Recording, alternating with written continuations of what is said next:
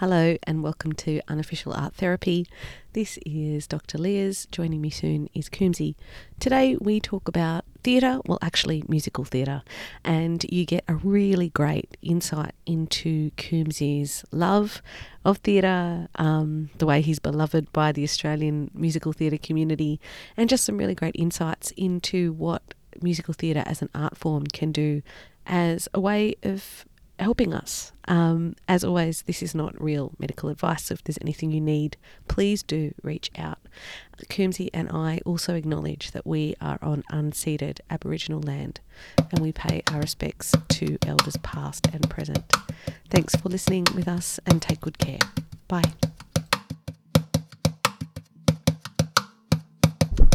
So I drove Joe to the bus stop. It was about 5 minutes away, and so he gets a bus from Pakenham out to the airport after his 6 weeks off. Aww. So he said Lola was all right. When he said goodbye to her in childcare this morning, she's like, "Do you have to go back to work?" And he went, "Yep." Aww. She went, "Okay, see you in 2 weeks." She doesn't know what 2 weeks is. No, that's fair enough. It's so cute. She asked him the other day, "Are you going back to work tomorrow?" He's like, "No." So she had an inkling because he'd been here a while. So she's like, so I dropped him there, and then come home and clean the coffee machine up, and now I can't put a couple of bits together, and I can't have my coffee. Oh no! I'll have another crack later and think, come on, just there's a logical way. If not, search on the internet. Yeah, that's right. Dr. Google is your friend. Yes. I'm not a real doctor, but Dr. Google is, I think. Yeah, well, sometimes Dr. Google's all over the shop too, eh? Oh yeah. No. That's what we do. That's what we do. And what are we talking about today? I'm trying to remember. What did we say we were going to talk about? I have zero idea. For the life of me, I can't remember. Well, do you want to talk about... Yeah? Yeah, I was racking my brain going, oh, come on. Well, do you want to talk to me about theatre today, given that you've been to the theatre recently, and I haven't been to the theatre in a long time, but I love theatre. Do you want to tell me about the last thing you saw? The last thing I saw was a few days ago. It was the closing of And Juliet's Melbourne season. Mm-hmm. They're having a break and they're off to Singapore, and then I think they're over there for about 5 weeks, and then we wait for the next movement. Selfishly, I would be like, come back to Melbourne for another season. But then the other part of me thought, no, I would love my family and friends to see this show all over Australia. Yeah. I think it's a show that people need to see, and then come back to Melbourne for an encore, premiere, encore finish up season or whatever it's called. I think we're due for that. But it was just an emotionally charged show. Everyone was really up, and then afterwards, the stage door goodbyes were extremely difficult, but it had to be said. Yeah. And it was quite lovely because where they come out of the stage door, the pathway is a bit narrow there, and they had security guards say, go and stand across the other side of the road. It's only a small laneway, it's one-way traffic. Mm. And then they say, if they want to come over, they'll come over and chat to you. And normally, they come out the stage door on these videos, well, scream and yell, and they'll come over and do photos and all that. Mm. And Amy Palmer, who's one of my favourites, was chatting to some family and that on the stage door side of things. And she sort of spotted me in motion to come over. So I thought, well, I'll walk over. Security guard told me, no, stay over there. I said, well, Amy called me, mate. So... So it was wonderful. I went over and spoke to Amy and had a lovely chat. And then just as I was about to sort of cross the corner, I saw Blake come out the door, and everyone just went absolutely berserk. And the security guard said, oh, can you go across the road? And because Blake said, what do you want me to do? And he goes, go across the road. Yeah, no worries. And he said, but I need to go and talk to my friend here first. Oh. And the security guard looked, he went, yep, okay. And some other people sort of tried to get up to him, and he's like, oh, look, I'll get to you across the side, but I'll need to see my friend here.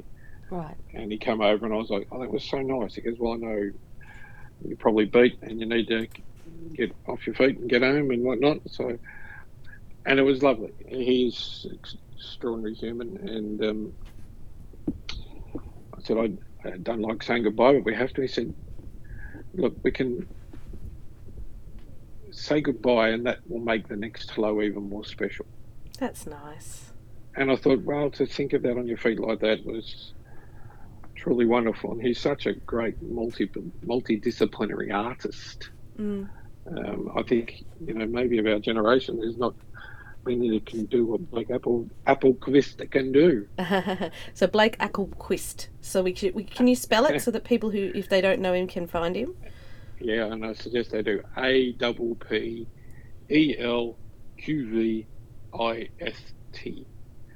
So he has a bit of Māori and Swedish heritage behind him. Wow. So yeah, it's just. I met him 7 years ago in Kinky Boots. He was one of the angels in Kinky Boots, and he was just fantastic.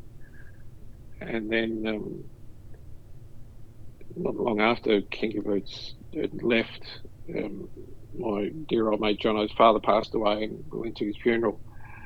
And Damien Cosgriff was there, and he said, I've got a gift for you.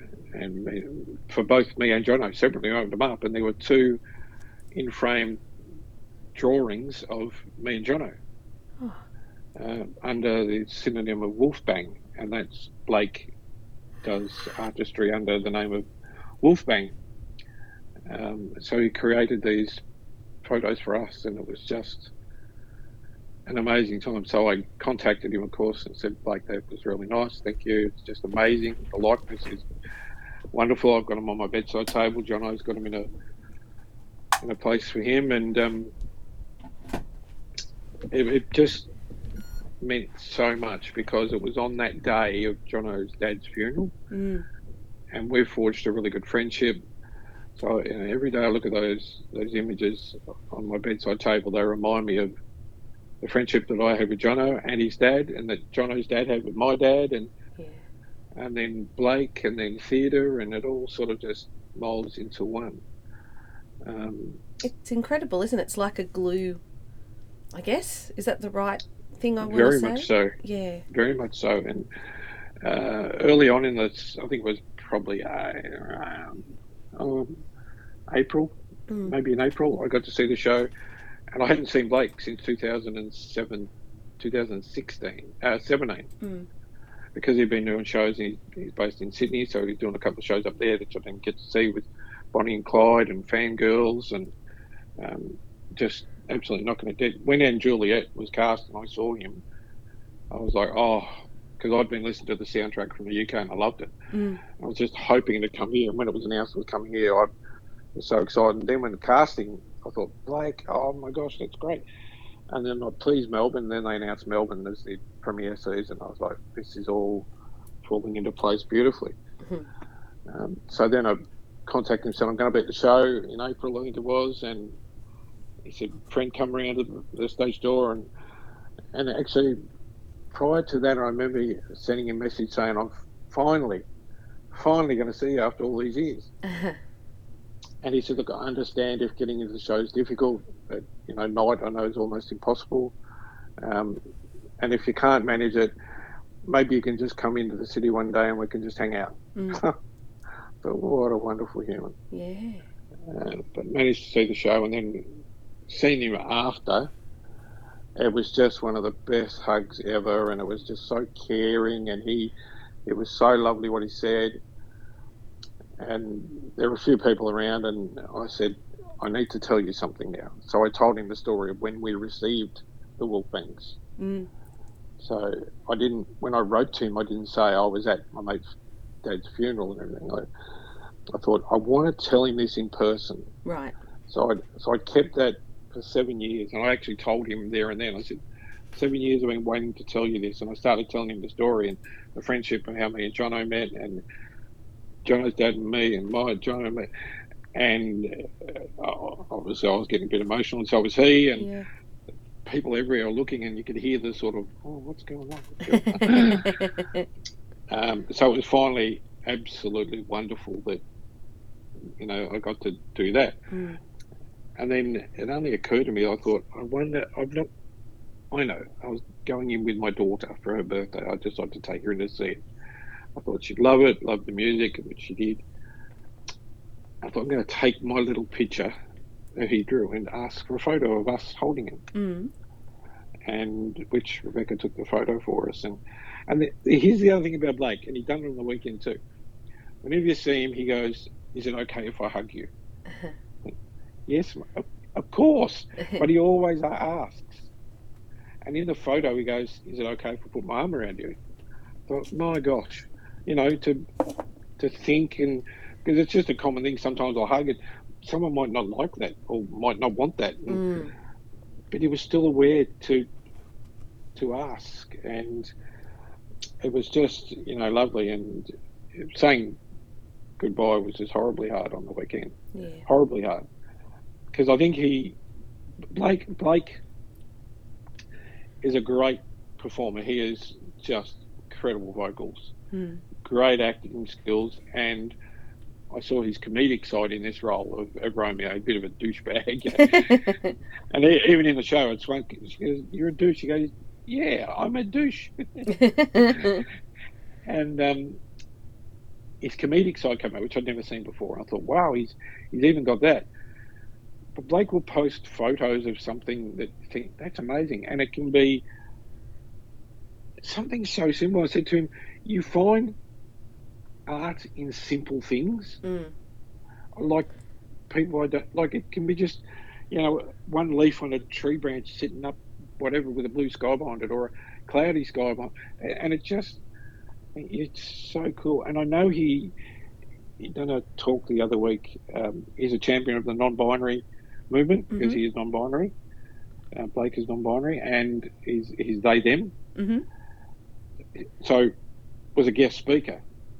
And I loved how they described him, because I actually said to Blake, you are a multidisciplinary artist.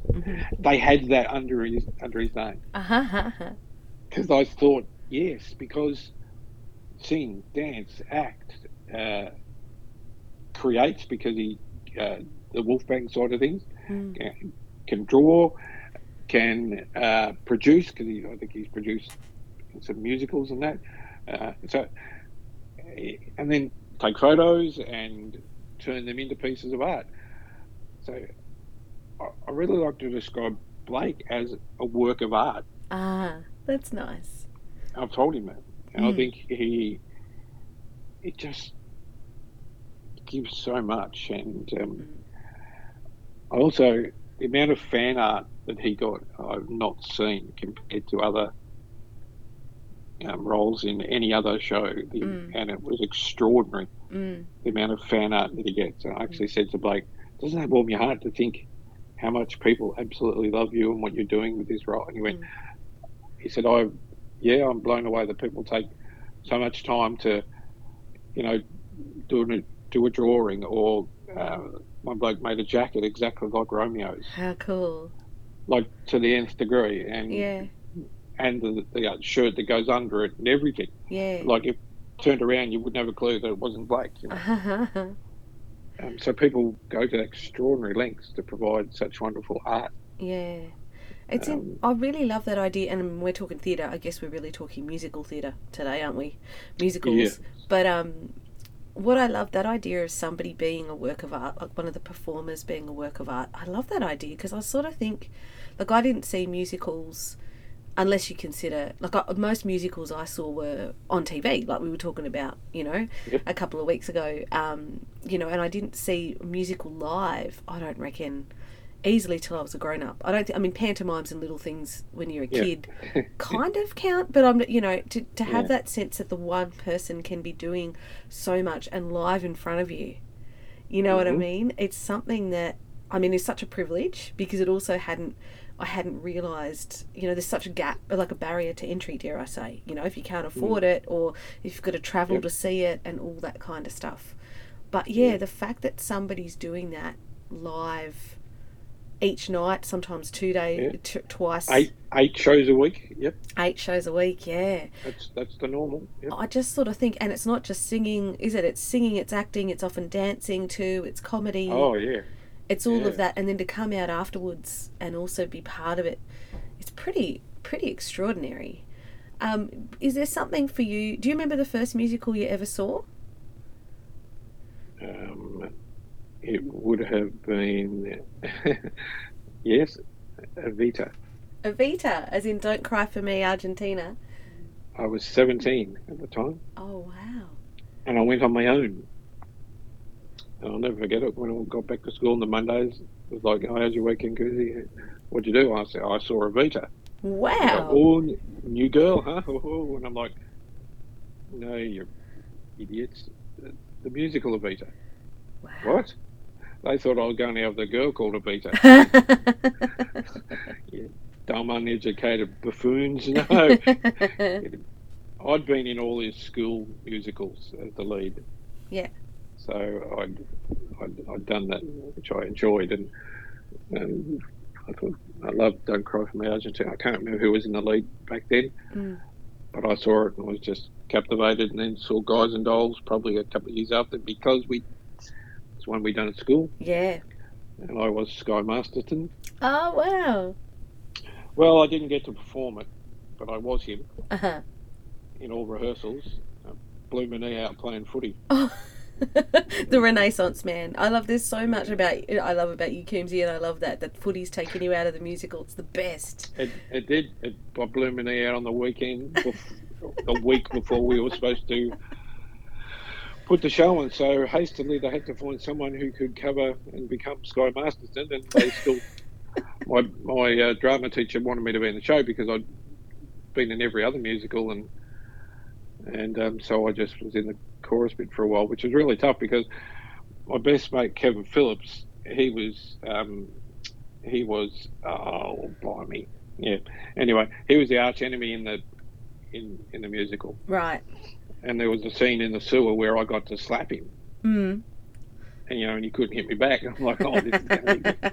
I'll put a bit of sauce on this and just give Kevy a tickle up inside the ear, and you can't fight back. And obviously in rehearsals you didn't do it. You sort of pretend. Yeah. And I thought, last rehearsals leading into the week, I might just do the cupping of the hand one and cup the side of his face. And I just said, I'll do it lightly just so we get an understanding of where we're at. Go, okay. Yeah. I just flattened the hand out the last second, snap. Oh, and he went, you. And I said, carry on, Kevin.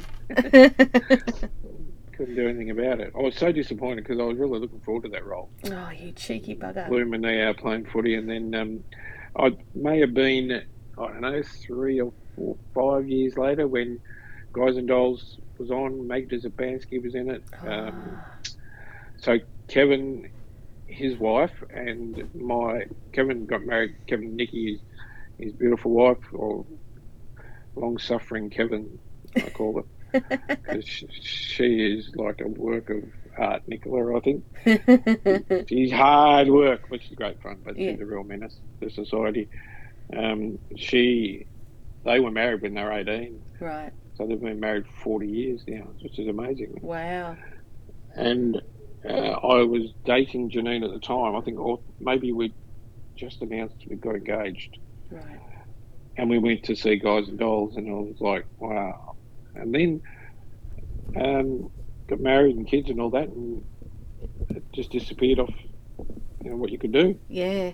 And until along came the flipping dreaded cancer, and then Christy Whelan, I wanted to see her, and I did, and that ignited the fire back in me of what I'd sort of lost for a fair amount of time, 20 odd years, and then got it back and came back with vengeance. It's crazy. The other great thing about musicals is the variance of story, like Come From Away, which was absolutely magnificent, which I saw 20 times, I reckon, a couple of friends in it, and it was just incredible. It was such a, the story of 9/11 in the little town of Gander, where they set the plane down, and just, heart-wrenching stuff, and beautifully told, right up to, Kinky Boots and Juliet, Les Mis, Wicked. There's just so many that can, Rocky Horror, Little Shop of Horrors, the Beautiful, the Carole King story. Oh, yeah. I mean, there's just so many different ways a story can be told that touches your heart and really grabs you in. And Hamilton really created a massive fan base here, and Manic fans in Melbourne and Sydney and all around Australia. Yeah. Huge following. It's so interesting, isn't it? You talk about, because I taught musicals for a while. I'll still chuck them in whenever I can when I'm teaching things around screen soundtracks and stuff. And I always used to joke that musicals is really how you tell the hardest stories. You know, so I always used to joke and say, you know, Sound of Music, Cabaret, all of those amazing sort of classic stories that have got really, really, Grease even, have got really heavy content if you step back and think about it. You know what I mean? Yeah. That you wouldn't, you know, nobody would really be... I mean, you look at the story of The Sound of Music, a family fleeing Nazi Germany. Like, who's going to... Same with Cabaret, you know. I mean, I love that. My favourite musical is Cabaret, and Liza Minnelli can just... You know, I still, you know... I still think she's one of the greatest people on earth, one of the greatest performers on earth. But, you know, I sort of think, how else could you pitch that story? You know what I mean? And get people not only to want to do it, but to want to engage with it again and again and again and again, you know? Yep. It's so clever. And I think, but there is something about seeing it live. Like the first music, well, I don't know if it was the first, but the one I remember first, Dad and I went to see the Johnny O'Keefe musical, Shout. Oh gosh, yeah. Yeah, and we saw that when I must have been in my honours year at uni, because I was writing something about Australian music at the time, and at the end they had this big list at the end of all of the Australian musicians that came after Johnny, and I wrote to the production staff to say I want a copy of that list so I could put it in my thesis. I'm such a nerd. Wow. but it was really funny because Dad and I went, and Dad went to the same high school that Johnny did, would have been like, you know, a decade apart or something. But he went, and so at the beginning of it, he'd be there saying, oh, that was brother, what's his name? He was there when I was there. Or, you know what I mean? Oh. So it was really nice to kind of have that connection. And Dad was the musicals person. I mean, Mum liked musicals too. But, you know, it was nice to be able to go with him, you know, go to the theatre, and, you know, he made a big deal about him and I going, and, you know, little things like buying Maltesers and dressing up and all that kind of stuff that you just kind of... It's such a big deal, and I sort of think it's such a privilege in one way, because I understand it's just so unaffordable for so many people. Yeah, and so hard. Yeah, so hard. But then it's, in some ways, but it's also so worth it too. You know what I mean? All the work that goes into it, I wouldn't begrudge the price, because everybody's put everything into it every night to make it happen, you know? Yep. And I've actually asked her, I said, how do you manage to do this every night? Yeah. To bring the same, you know, every person is seeing it, we're assuming seeing it for the first time. Yeah. And they're paid the same amount of money as the person did the night before, so they deserve the best we can give every night. Yeah. I mean, I understand that, but there's sometimes where you could turn up to work not quite feeling yourself or not quite being on or whatever. Yeah. And, you know, people, normal jobs don't do a great job, but, you know, you're in a difficult situation where you can't just decide not to throw a couple of lines in or whatever. That's it. Yeah, because they'll throw others out, because others are dependent on what you say for their cues. Yeah.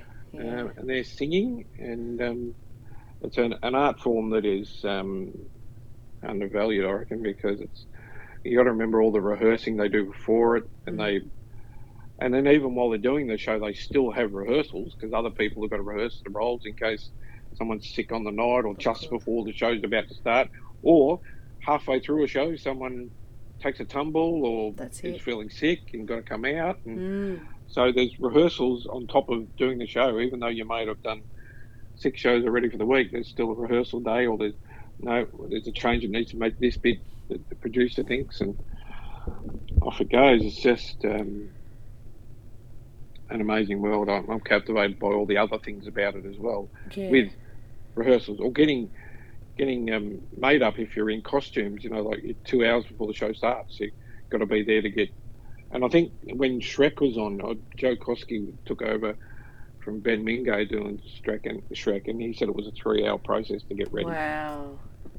And like, gee whiz, and then, you know, that really adds to the toughness. I mean, you're looking at all costumes, and at the moment, like Beauty and the Beast is a massive costume-driven show, so those would be amazing, getting ready for those. And And that's the other thing. You can have the shows with all the massive costumes and incredible stage settings and all goes with it. And then there's other shows that are just so stripped back, like the absolutely beautiful Once was just one set, literally, like Come From Away, one set. Yeah. Chairs were moved and bits and pieces were moved, and the storytelling was basically no big lighting show, but the brilliant use of lights in Once. Yeah. Peter Rubin, I found out, was a guy, and he's magnificent with the use of lighting. Yeah.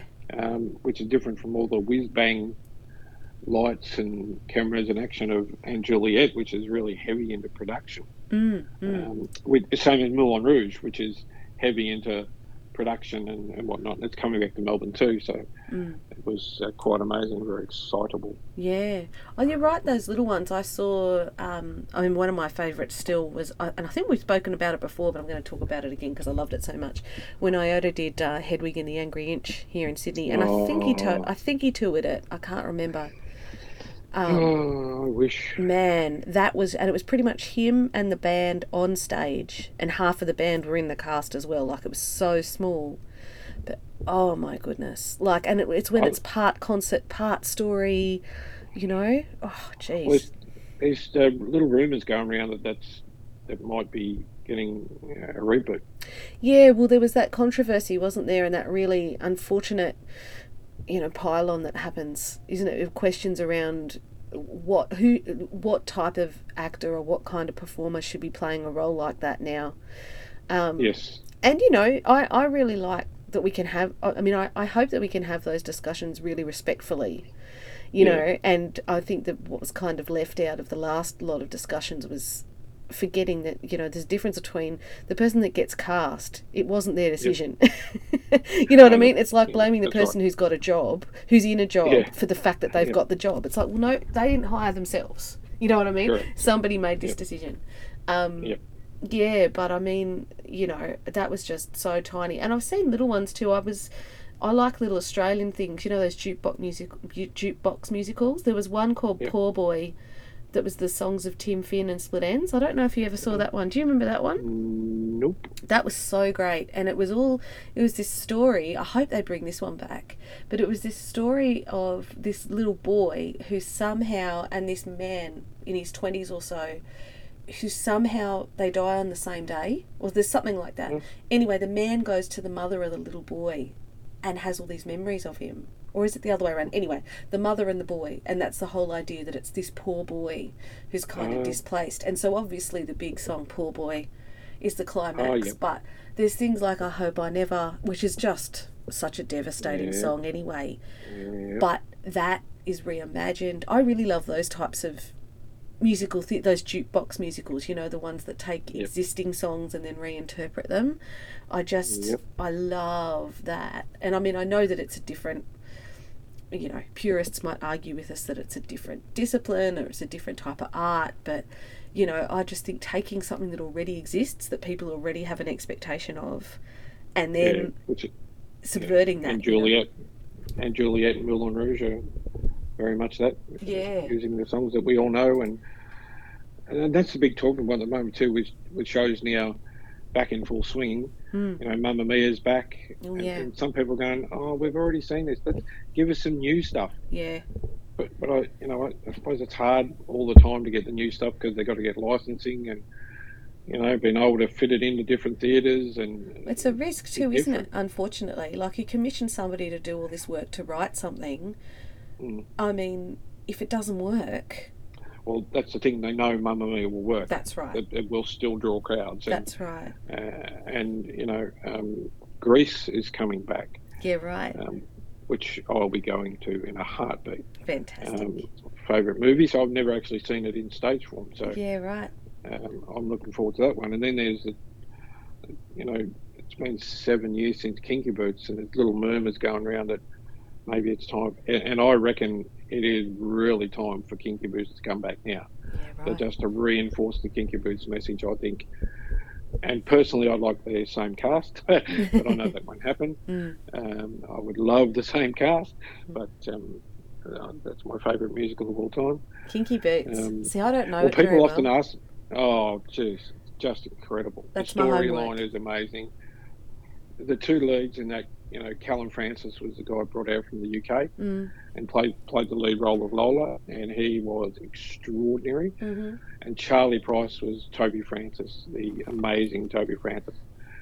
And they just worked off each other so well, and all the characters, all the angels were magnificent. The rest of the cast, the wonderful Emma Powell, who was in Come From Away, who now just announced that she's going to be in Menopause, the musical, which is coming to my hometown. So amazing. I love Emma Powell. She's one of my favourites. Probably, I think Emma may be the most performed artist I've seen in shows. I'm pretty sure, combined with Kinky Boots, Come From Away, and Priscilla, I think she may have hit the 50 mark. Over 50 times I've seen her perform. Wow. And I know Joe Koski was in Kinky Boots, and I saw him a few times in Come From Away, and in a show called Crossroads. So he could be not getting close to the mark, and Blake is probably up there third. But it's difficult when people say favourites. I go, because they're so different. Yeah. Hamilton can Come From Away, and then Juliet are probably tied second. Just can't split them because they're all so very different. Yeah, yeah. And they've all given different things to me. Different types of therapy, you're saying, Coombesy? Well and truly, and different messages. Hamilton has taught me a lot about American history that I didn't know. I knew of certain things, but I didn't know how that tied in with that. Yeah. And it's given me an unexpected friend. Yeah. In Winston Hillier. I had never heard of Winston Hillier. Peter B and myself went to a show. We went in the lottery and got front row seats, which was pretty amazing. $10 for a front row seat, which was, they're normally about 300 for those. So. Yeah. And that night, playing the general was Winston Hillier, who was the understudy. And boy, oh boy, this bloke just blew me away. And there's a massive song that the general sings as One Last Time when he's told Alexander Hamilton, "I'm not running for president." Yep. He's like, "What do you mean?" He goes, "Yeah, I'm done." No, you can't. Yeah. And he goes, "Hey, one last time, it's just a powerful song." And I'd seen it performed by the principal castman, Matu, was amazing. But there was just something else that this Winston Hillier fella delivered, the power and the strength. And there was also one other scene where he's very angry, and the annoyance in him. He was telling Alexander to stop it and go home, and that's an order from your commander. Matu done it in a way that was like, wow, that was really authoritative. Winston done it in a way that was scary. Oh. He really had the look in his eyes and was like, "Go home." Wow. And it was, and I remember when I hark back to it, but I remember talking about that line to Winston, going, I'm not scared of anyone. Like big blokes don't scare me or whatever. I said that scared me. It scared me first time. But anyway, I just decided the day after to find this Winston Hillier guy on Instagram, send him a message, go, "Mate, unbelievable, outstanding." Just the power and the passion and your commitment was just something to behold, and I felt privileged to be there that night and lucky to be in the front row. Yeah. To see you so close and see your eyes and what you've done with your face, and your vocals are just sublime, but your acting was just incredible. I'll often send shows messages, "Hey, fantastic, loved it, great, blah, blah, blah," and they go, "Thanks, that's really nice." His return message was just a little bit different. And again, you don't know if they're going to return messages at all. Yeah. They get thousands of messages from fans, and I was a fan, and it was just like, that is just so kind and so lovely. I'll never forget those words. And he said, this might seem a bit weird, he said, but I've done a bit of research. Yeah. And I've looked you up. Yeah. And I absolutely love what you're doing. He said, it would be a pleasure to sit down and have a coffee with you one day. Wow. And I'm like, well, I've actually got a ticket for a month's time. He goes, meet me at stage door and we'll go and have a coffee and a chat if you want. Lovely. And I was like, what? So I went to stage door, and you're always pensive, thinking something's got, they might have a rehearsal that's been called or a producer's meeting. That could happen. Yeah. I got there and I was standing there, and he came over, Craig, how are you? Coombesy, nice to meet you. And he said, is just, I'm closest coffee shop is just Starbucks up there. Is that okay? I went, fine by me. Yep. Hour and a half the man gave me this time. Wow. And I'm like, hey, you got another show on tonight? And he goes, yeah, I'm not on. I'm covering tonight, so I don't have to rush back, but that's okay. Wow. And I was just blown away by the time we spent together. And then he said, anytime you're coming in, let me know, and we'll catch up if it's okay. And it was a few weeks later, I was going in, and I agreed to go and have a coffee with him. And when I got to stage door, I wasn't well. I sat down and I was a bit shaky, and he goes, he actually saw me and he goes, hey, I don't want to sound, but you don't look well. I said, no, I'm not. I don't know what's going on. I'm a bit shaky, and he goes, hang on, let me go and get you a drink. I said, no, it's okay. He said, so he went and bought me a water from the 7-Eleven down the road, and he said, do you need something to eat, some sugar in you or whatever? I went, no, I'll just get the water into me. I don't know what's going on. And I said, I'm so sorry. I'm going to have to go home. I'm just not feeling right. And he goes, no, you're not going anywhere like this. I'll sit here with you until I think you're okay. And I went, no, you got things to do. And he goes, I'm not leaving you alone. Wow. So we sat there for about 15 minutes. I just kept drinking the water, and I gradually started thinking, all right, I've got to go. I go, where's your car? I said, oh, the car park around the back. He said, excellent, I'll walk you to it. I said, no, you don't have to do this. He goes, I want to make sure you're okay. Right. So we got to where the car place was, and he goes, yeah, it's not over yet. Until you can convince me you are absolutely fine to drive, I'm not leaving you. Wow. So we waited for about another 15 minutes, and I'd taken my tablets that I left in the car and let them kick in, and I said, I'm okay now, I'm good. And he goes, are you sure? I can come back with you. I said, but you got to back for the show. He said, someone else could cover that. No. I went, no, you can't. No, I feel bad. No. I said, look, I'll be right. So anyway, he said, send me a message. When I got home, there was a message room. Are you home yet? Are you safe? Are you okay? Like, yes, I am. Thank you so much. I thought, he did not have to do any of that. Yeah.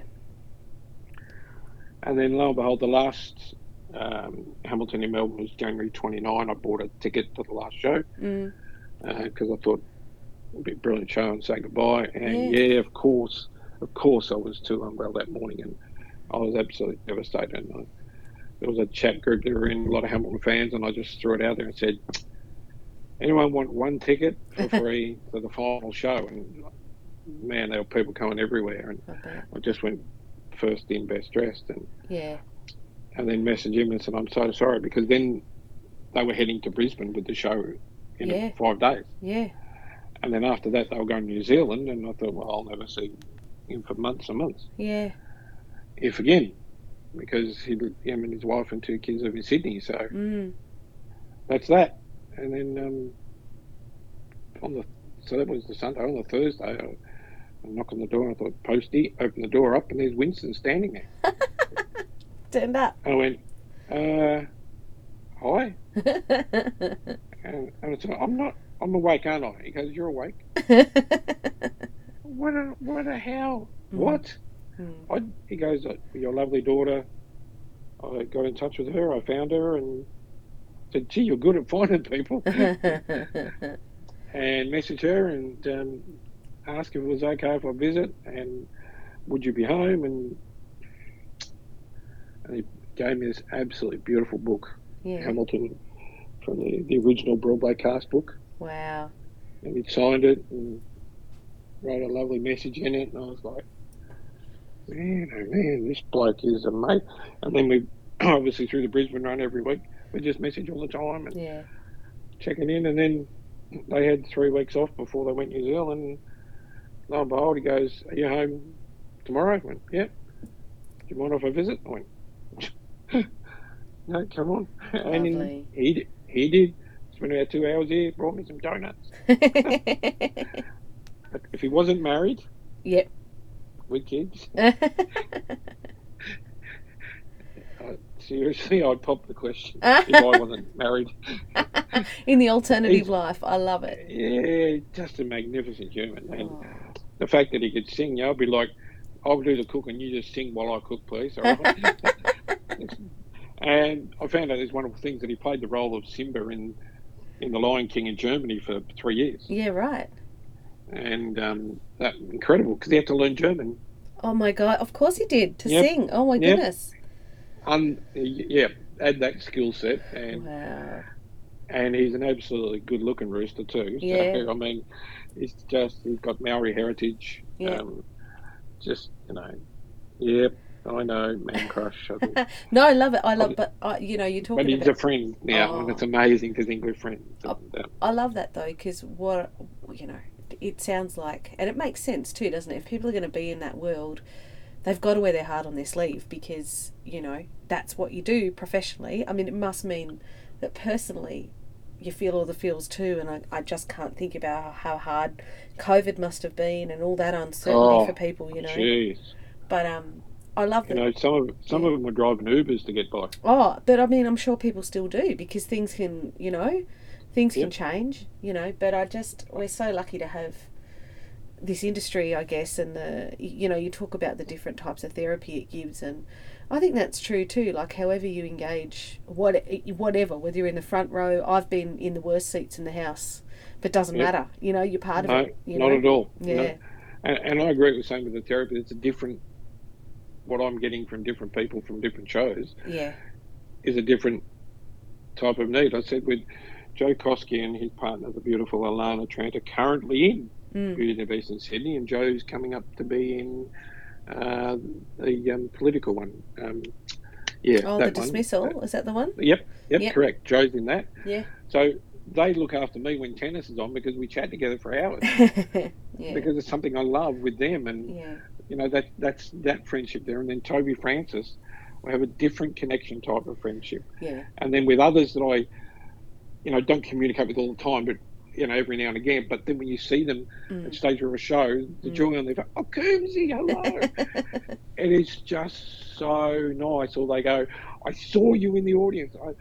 I was so happy to see you sitting here. Yeah. I'm like, the joy that they give, and the different joy and the different therapies that you receive from these people, that is ongoing, because when the show leaves, you don't know, because they could be touring that show for a year. That's right. And then that finishes, and then they could find another show, and don't know if that's going to come to Melbourne, and there's just so many question marks. And will you see that person again in your whatever amount of time you got left? Yeah. Which is difficult. No, saying goodbye, I hate it, but I think the way that Blake mentioned it was, we have to say goodbye, but it makes that next hello exceptionally special. Yeah, it's lovely, isn't it? But if the hello doesn't come, well, then there's no regrets, because we've said goodbye. That's it. It's lovely. And I would hope, I'm comfortable in thinking that Blake will remember that.